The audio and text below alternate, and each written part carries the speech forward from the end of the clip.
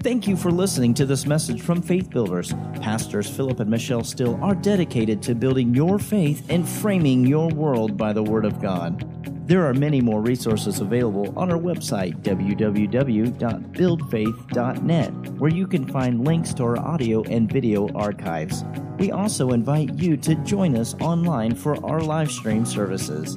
Remember to build your faith and frame your world by the Word of God. Genesis 18. I want to take a few minutes tonight and talk about, is there any hope? Is there any hope? And the reason I'm teaching on this, the Bible says that, well, let me say this first. What I see so often in the church, and I've talked about this with a lot of people that I respect greatly, there's no sound doctrine. And when I say doctrine, I mean doctrine literally means a thing taught. It means the essence of what you're doing.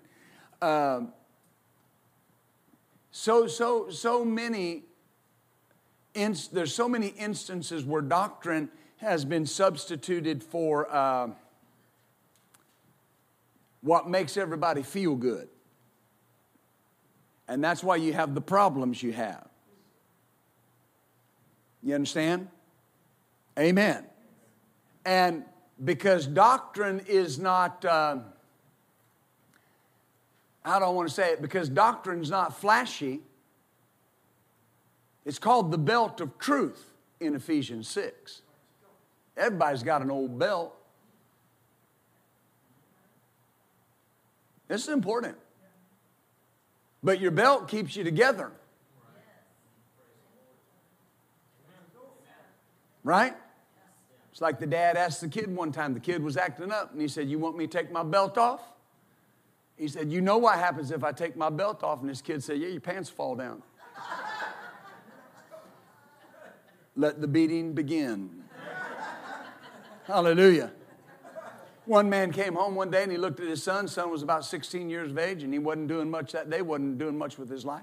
And his son looked at him and said, "Son, you know when Abraham Lincoln was your age?" He said he was splitting rails. He was reading books all night by coal lamp. And you know, he was really trying to make something of himself. And his son said, "Yeah, when he was your age, he was president." Let the beatings begin. But nonetheless,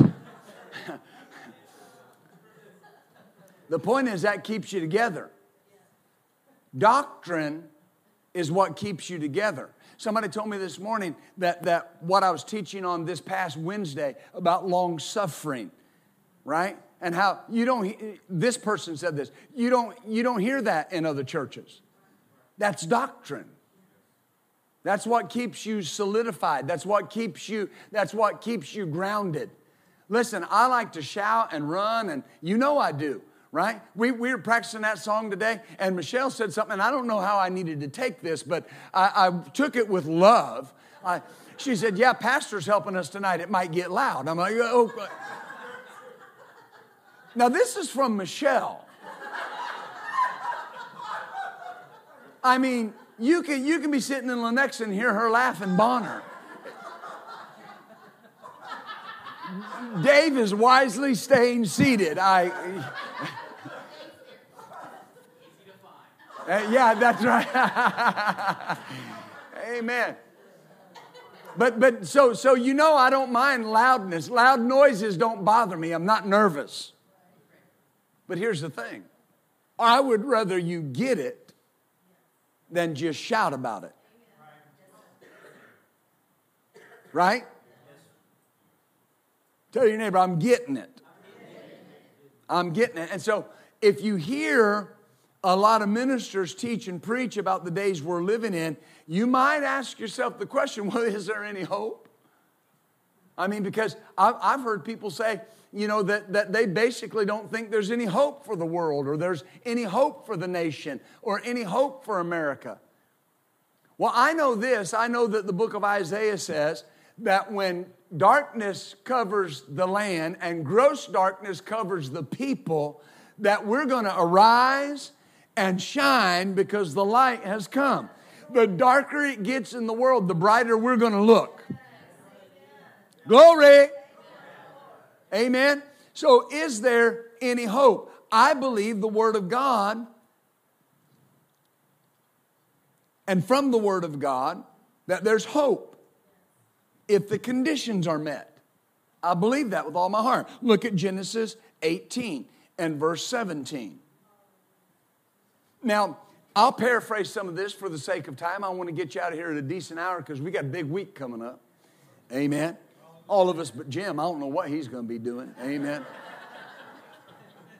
Told me he had to go home. I mean, like some kind of excuse. But no, he has to get back home. He's got to go handle some things. But in any event, notice this. This is when Abraham has been told by God, remember, that there's a problem in Sodom and Gomorrah. Right? And he said, notice, should I hide from Abraham the thing that I'm going to do? The steps that I'm going to take. Well, the thing that he was going to do at that time was a judicial investigation. Notice, it says right here, at verse 21, I will go down now and see whether they have done altogether according to the cry of it which has come unto me, and if not, I'll know. Now, people will say, well, God knows everything. Why would he need to go investigate?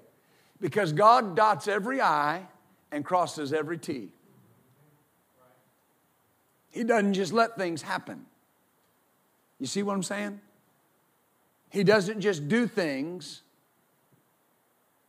especially where things like judgment are concerned, and just act like it's no big deal.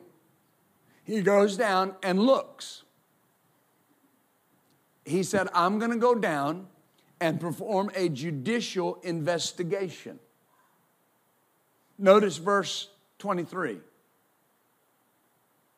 Abraham drew near and said, will you destroy the righteous with the wicked? Now that wasn't arrogance. That was God's friend.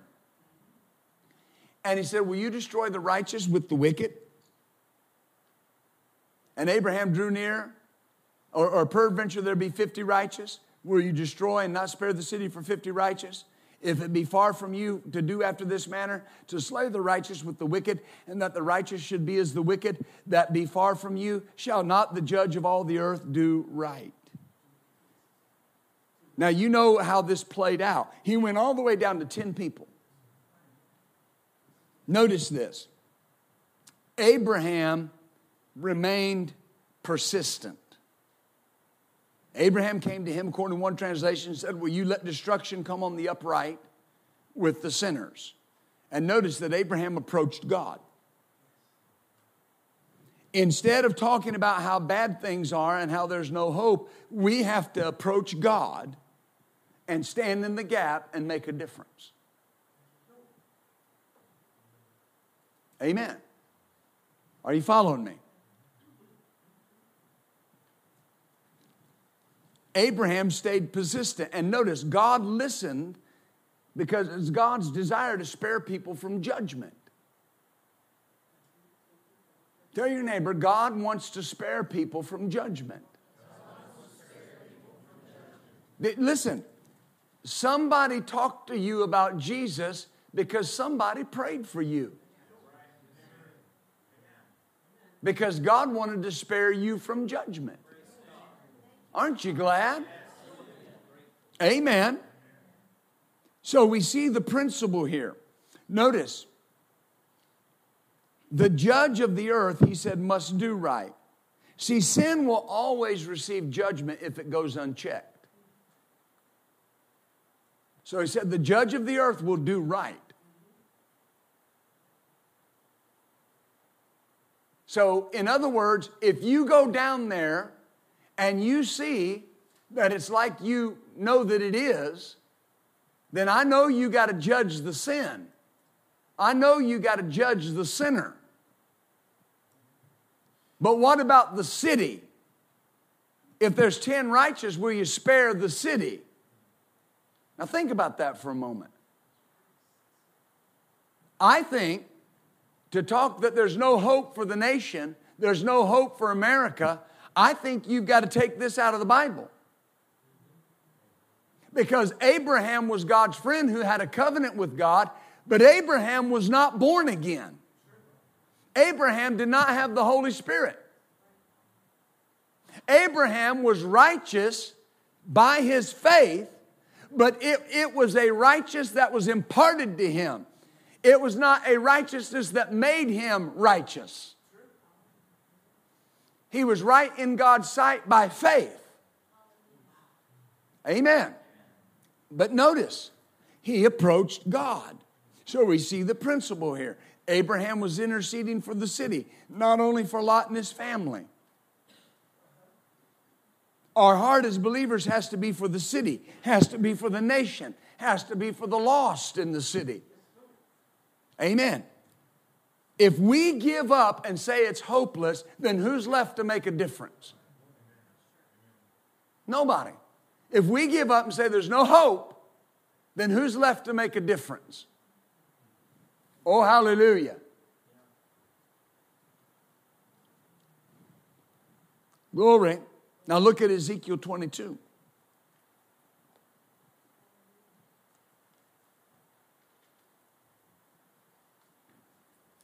can tell your neighbor, there is hope. I ministered on that one time, where the Bible says, where there's breath, there's hope. The writer said, it's better to be a live dog than a dead lion. Amen.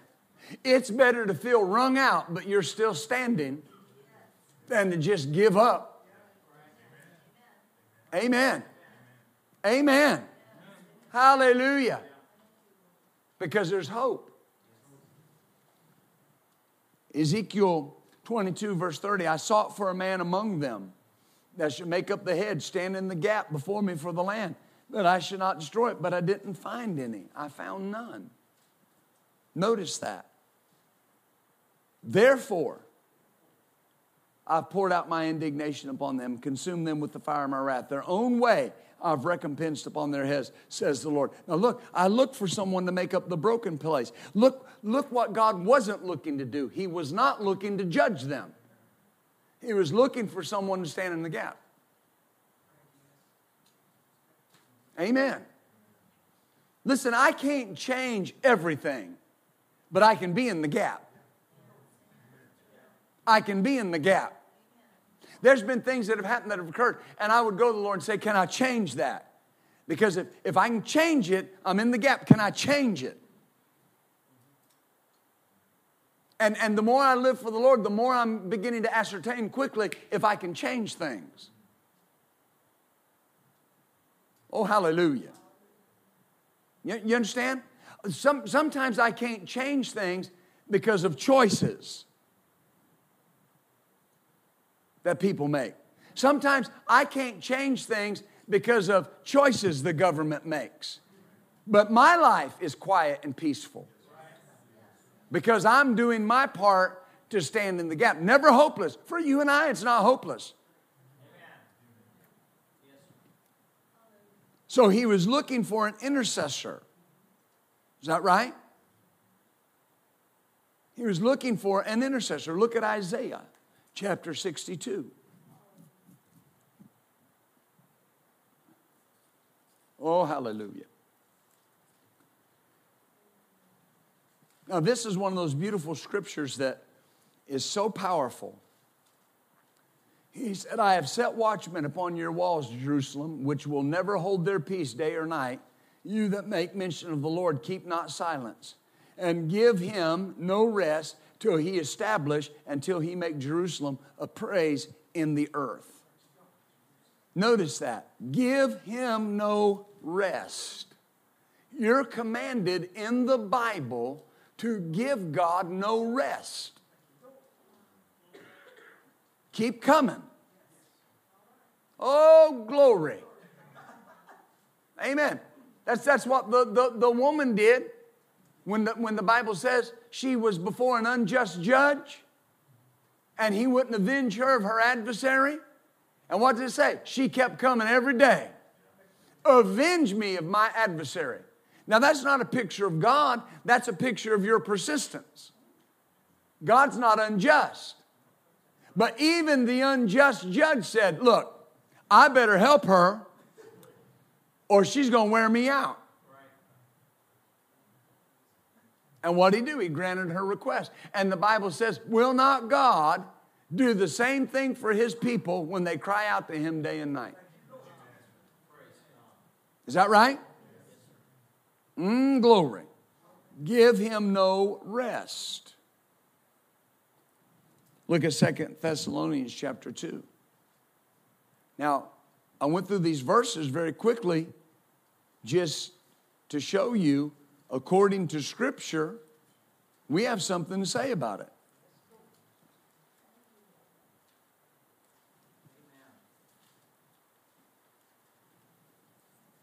Hallelujah.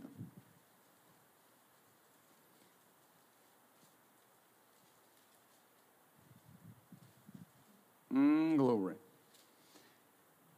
Many say the next item on the spiritual agenda is the rapture of the church. And I don't disagree. I believe that. But I want you to see something. 2 Thessalonians chapter 2, verse 1. No, we beseech you, brethren, by the coming of our Lord Jesus Christ, and by our gathering together unto him, that you be not soon shaken in mind or troubled, neither by spirit, nor by word, nor by letter, as from us, as that the day of Christ is at hand. Let no man deceive you by any means. That day shall not come, except there come a falling away first, and that man of sin be revealed, the son of perdition. Now, you got to track with me, because people will read this verse and they'll say, see there's going to be a great falling away from the faith. There's going to be people that just abandon the faith, right? And the Antichrist is going to be revealed. There's a problem there, though, because the church is still here. If people are falling away from the church, that means the church is still here. I'm going to read you something in just a moment. The word there, when it says falling away, it's the Greek word apostasia. All right? It means rebellion. It does mean falling away. But the basic meaning of it is departure. Departure. Now, you got to read all Scripture in context. Right? Now, follow me here. And it talks about the son of perdition. Opposes, exalts himself above all that's called God or worshipped as God, sitteth in the temple of God, showing himself he is God. Remember you not that when I was with you, I told you these things, and now you know what withholdeth. Wait a minute. Where did he tell us what was withholding this? Because he says, now you know. Now notice, only he who now letteth will let until he be taken out of the way. And then, notice, and then that wicked will be revealed, whom the Lord will consume with the spirit of his mouth and destroy with the brightness of his coming. Now, what's the issue here? Verse 3 is not talking about so much just a departure of people leaving the church. It's talking about the departure of the church. The church departing. This is talking about the rapture of the church. This can't happen till the departure occurs. Amen. Let me show it a little clearer. I will in just a moment. Notice that. So here's the thing. There are some people that are looking for a great defection of believers from the faith. Oh, you know, we're in the last days. People are going to abandon the faith and people are going to abandon the church. But there's a problem with that. Just like you can't really go through the New Testament and the book of Revelation and see any great revival in the last days. It's not there. It doesn't exist in the Scripture. Now, you can do your own studying, but I can tell you it's not there. The greatest revival we see in the New Testament is when the 144,000 Jewish evangelists are evangelizing the world, and the Bible says they win the whole nation of Israel to God. And then there's going to be a day that all the righteous are around the throne. I'm telling you something, that's going to be a time. Amen. But here's the thing. The same people who are looking for a great defection of believers from the faith will talk about how the rapture is the next thing on the agenda of God.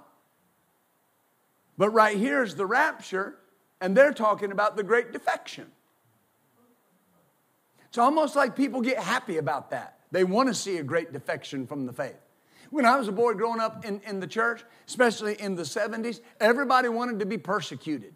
Everybody wanted to be a martyr. We were all expecting to live in a cave.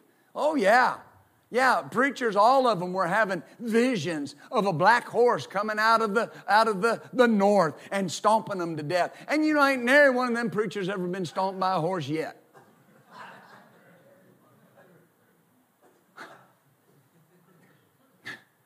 I know some of them that died, but they didn't die from no horse.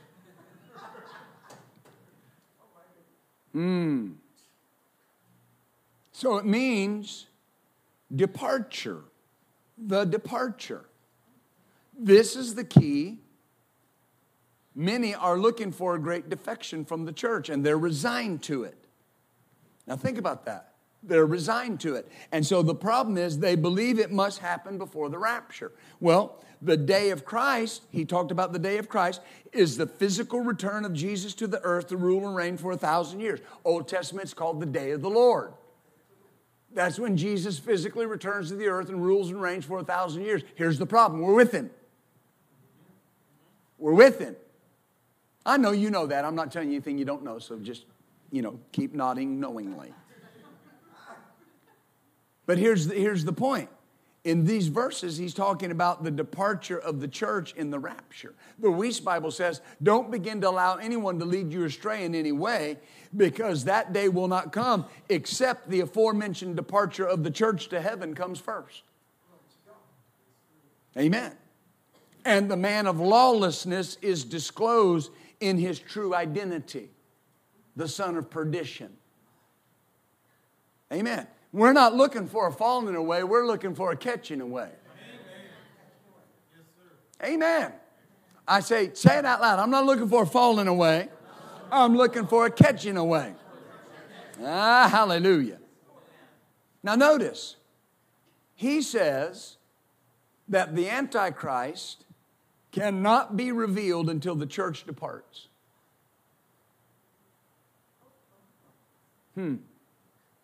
So the church is restraining the man of sin. Doesn't sound hopeless to me. Doesn't sound like a weak church to me. And people will say, well, but it says, only he now will let until he be taken out of the way. Well, here's where the problem is. Take your flipping finger. Not that one. Some of y'all need to get your mind renewed. You know what I'm thinking? And just flip to that verse you know so well that says the church is the bride of Christ. Show me that verse in the Bible. I'm saying, show me the verse in the Bible. It's not there. It doesn't exist. People will say, yes, it's Ephesians chapter 5. No, it isn't. It says, husbands, love your wife as Christ loves the church and gave himself for it. It didn't say the church is Christ's bride. All through the scripture, you find the church referred to as the body of Christ. Here's a quick question for you. Is Christ male or female? Oh, you can say it. It's okay. He's male. Is there a man at the right hand of the Father, a flesh and bone man? Is he a man? All right. If Christ is a man, is his head a man? And his body's a woman? What? You sure? Then how can the body of Christ be a bride? How can the body of Christ be a bride? Can't be. The body of Christ has got to be a man. Yeah, but you know, Pastor, no. Let's go over to the book of Revelation. I'll show you. This is important. Because people look at that and they'll say, no, it says only he. Well, Pastor, I just believe that, you know, we're the body of Christ and you know, that we're the bride of Christ. Well, you know, I won't argue with you if you want to believe that. I mean, I don't have no problem with that. You're not going to miss heaven and go to hell because of it. I'm trying to see, I'm working in a new Bible, and I usually have these things. Oh, there it is. Revelation 21, verse 9. And there came unto me one of the seven angels that had the seven vials full of the seven last plagues, and talked with me, saying, Come hither, I'll show you the bride, the Lamb's wife. And he carried me away in the Spirit to a great high mountain, and showed me that great city, the holy Jerusalem, descending out of heaven from God. Now, if the church is the bride, why did the angel show John something else? Yeah, but I don't understand that. You don't have to understand it, but it's in the Bible. This is important for your doctrine, because now you understand that the church is restraining the man of sin. Not the Holy Ghost, the church. Why? Because the Holy Ghost never leaves the earth. When the church is raptured, the Holy Spirit doesn't leave. Why? People are getting saved in the tribulation. 144,000 Jewish evangelists get people saved all over the world. You can't get saved, the Bible says, unless the Spirit draws you. So the Spirit's got to be on the earth. I'm showing you this for a reason. Don't sound hopeless to me that we're the entity that's stopping the Antichrist from being revealed. Amen. Not looking for a hole in the ground. I'm looking for a hole in the sky. Glory to God. It's important. Amen. Is that right?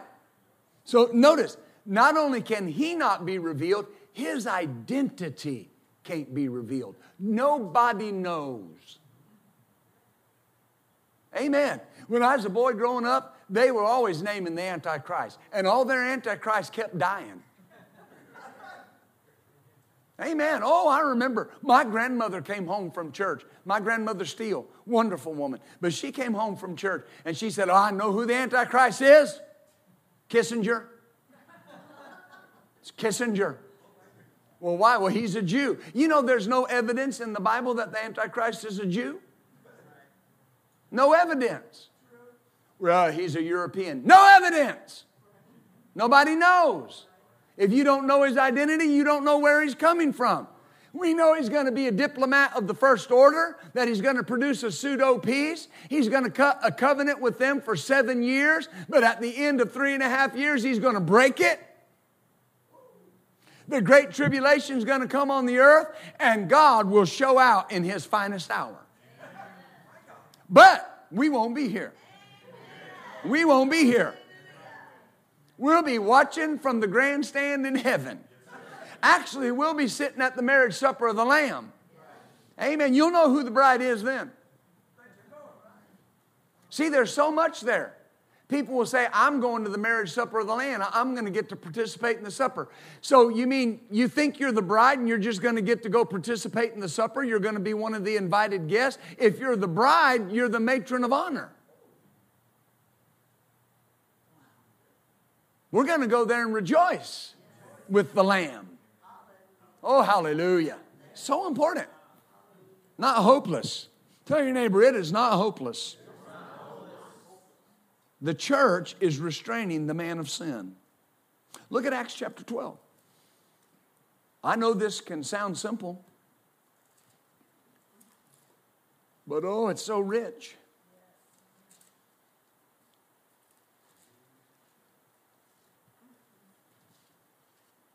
Hallelujah.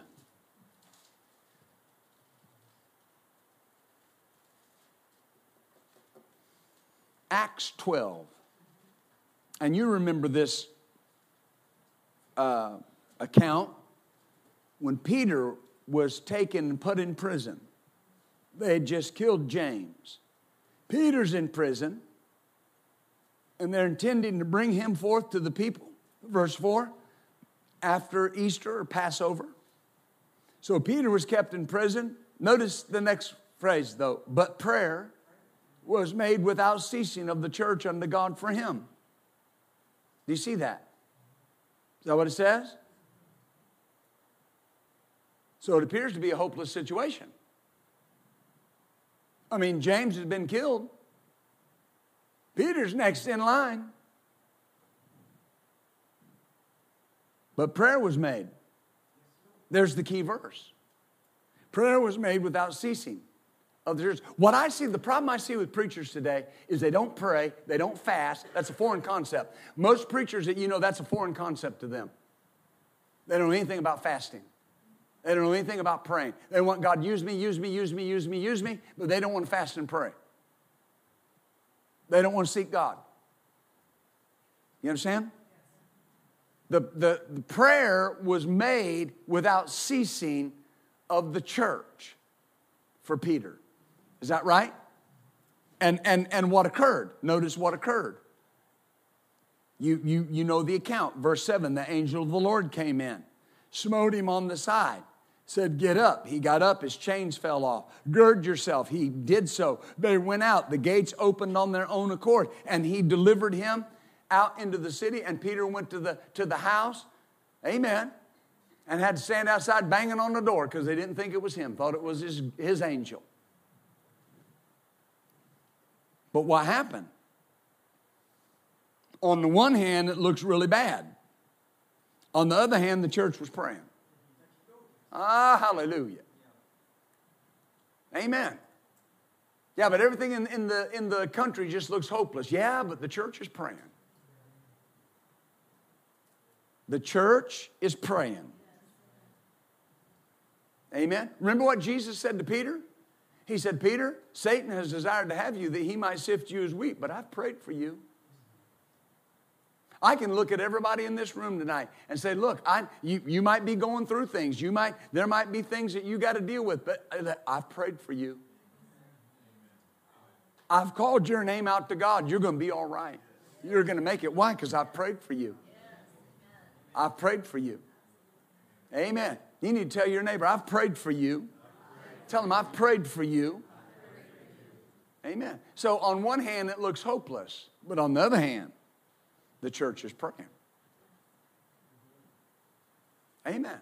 Listen, all these pseudo-politicians that you see today, God has dealt with far more wicked than them. God has put down more dictators. God has put down more evil, wicked rulers. Amen. These little puppets that we're dealing with, they can't even start the wickedness of people you read about in the Bible. The church that was so powerful in the New Testament never had godly leadership. They never had a righteous government in place.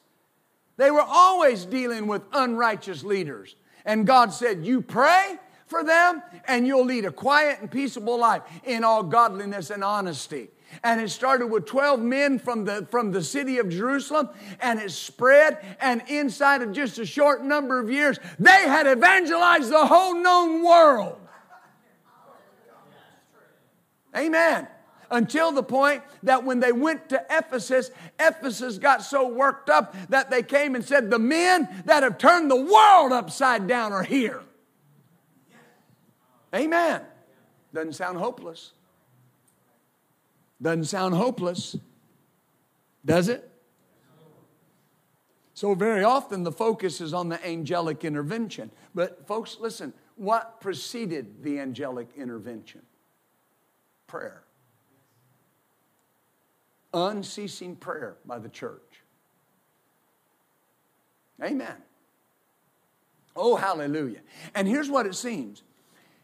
It seems that maybe they missed it where James was concerned. But notice they got it corrected. You hear me? Hallelujah. I've done that before with myself. I went and said, "Now, Lord, where did I miss it? Where did I miss it? Help me see where I missed it. And when I see it, I'll repent about it." That's not the case every time. You don't miss it every time. But if you think you did, go to the Lord and ask Him. He'll show you. And then you can correct it. Oh, hallelujah. Isn't that good? Not hopeless. As long as the church can pray, there's hope. As long as we can pray, there's hope. Amen. See, do that right now. Breathe in. Breathe out. Breathe in. Breathe out. There's hope. There's hope. Yeah, but I feel like I'm wrung out. I know better to be a live dog than a dead lion. Better to be standing there feeling like you can't go another step than give up, quit, and back off. It's never hopeless. Your best days are ahead of you. You have not yet seen what God's going to do with your life. You've not yet seen what God's going to do with the anointing and the callings and the giftings on your life. Oh, hallelujah. You've not yet seen what God's going to do with your family, what God's going to do with your children, what God's going to do with your grandchildren. Amen.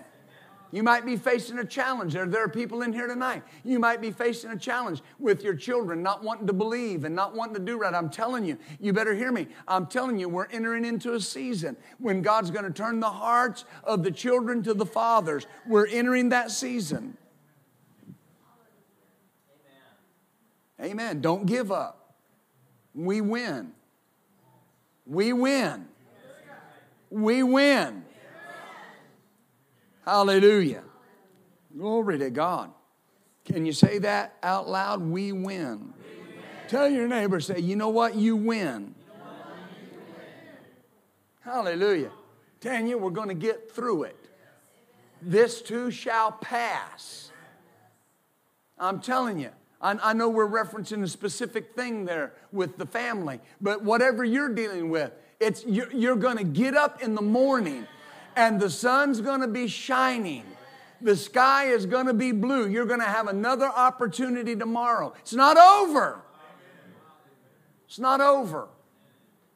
Because we're going to get through it.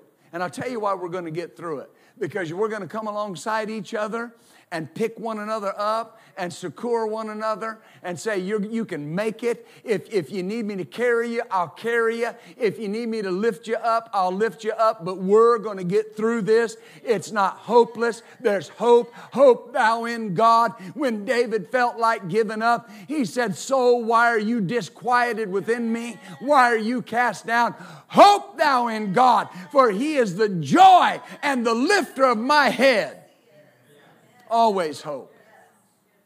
Always hope.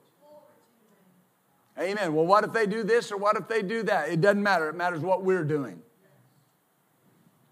Isn't the Lord good? The Lord is so good to us. Amen. And I'll leave you with this. Just don't give up. Don't give up. I say don't give up. That's the pressure of the enemy. When years ago at the University of Missouri, and it had to be years ago because Winston Churchill was still alive. He was giving a speech at the University of Missouri. And of course they had, the band and they had all the accolades and the plaques and everything that they were giving out. And Winston Churchill, he's the one in World War II that, gave that rousing speech. We'll fight them on the beaches. We'll fight them in the city. We'll fight them in the streets. Right? Amen. Led Britain through World War II. They wanted him to give a speech. Man, they introduced him, and here's the former Prime Minister, Winston Churchill, and he came to the pulpit or to the podium, and they're ready for this rousing speech, and he looked at all the students that were assembled and pointed his finger at them and said, never give up, and went and sat down. Never give up.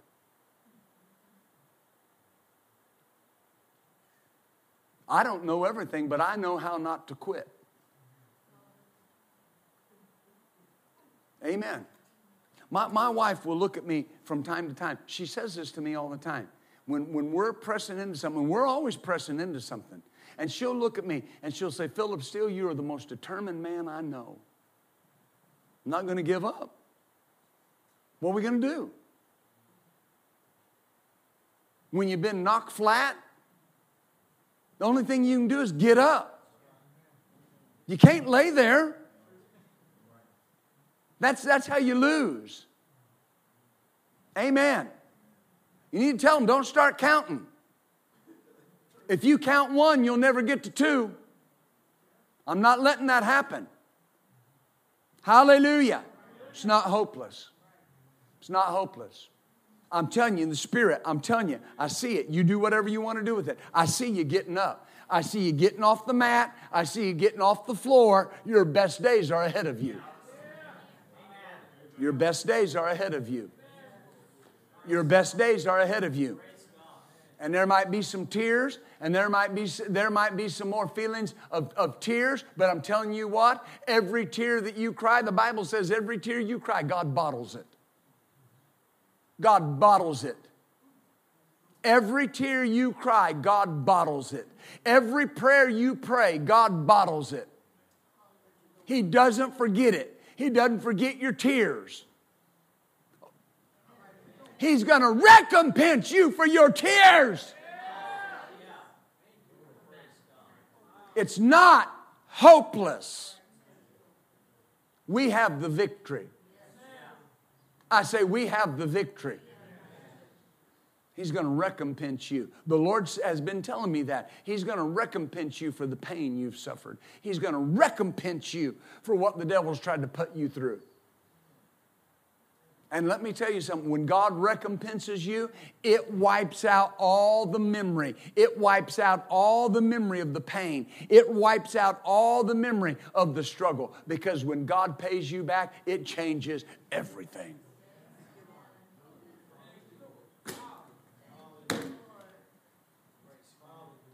Amen. So, Lord, I just sow my life as a seed. I just sow my life as a seed in the name of Jesus. Lord, to pray for your people, to pray for the people that you've called alongside of us, to pray, Lord, for our nation, to pray for the people in our city, to run to our city, to love our city, to make our city my priority. Father, I give myself as a seed into the lives of your people. I will willingly spend and be spent so that they can enjoy the goodness of God, because I have addicted myself to the gospel and to the people of God, and I rejoice for it in the name of Jesus. Hallelujah. Hallelujah. Thank you, Father. Thank you, Father. Hallelujah. Bless you twice. Glory to God. Hallelujah. Thought she was getting away with something. No. Amen. Hallelujah. Isn't the Lord good? Let's stand up.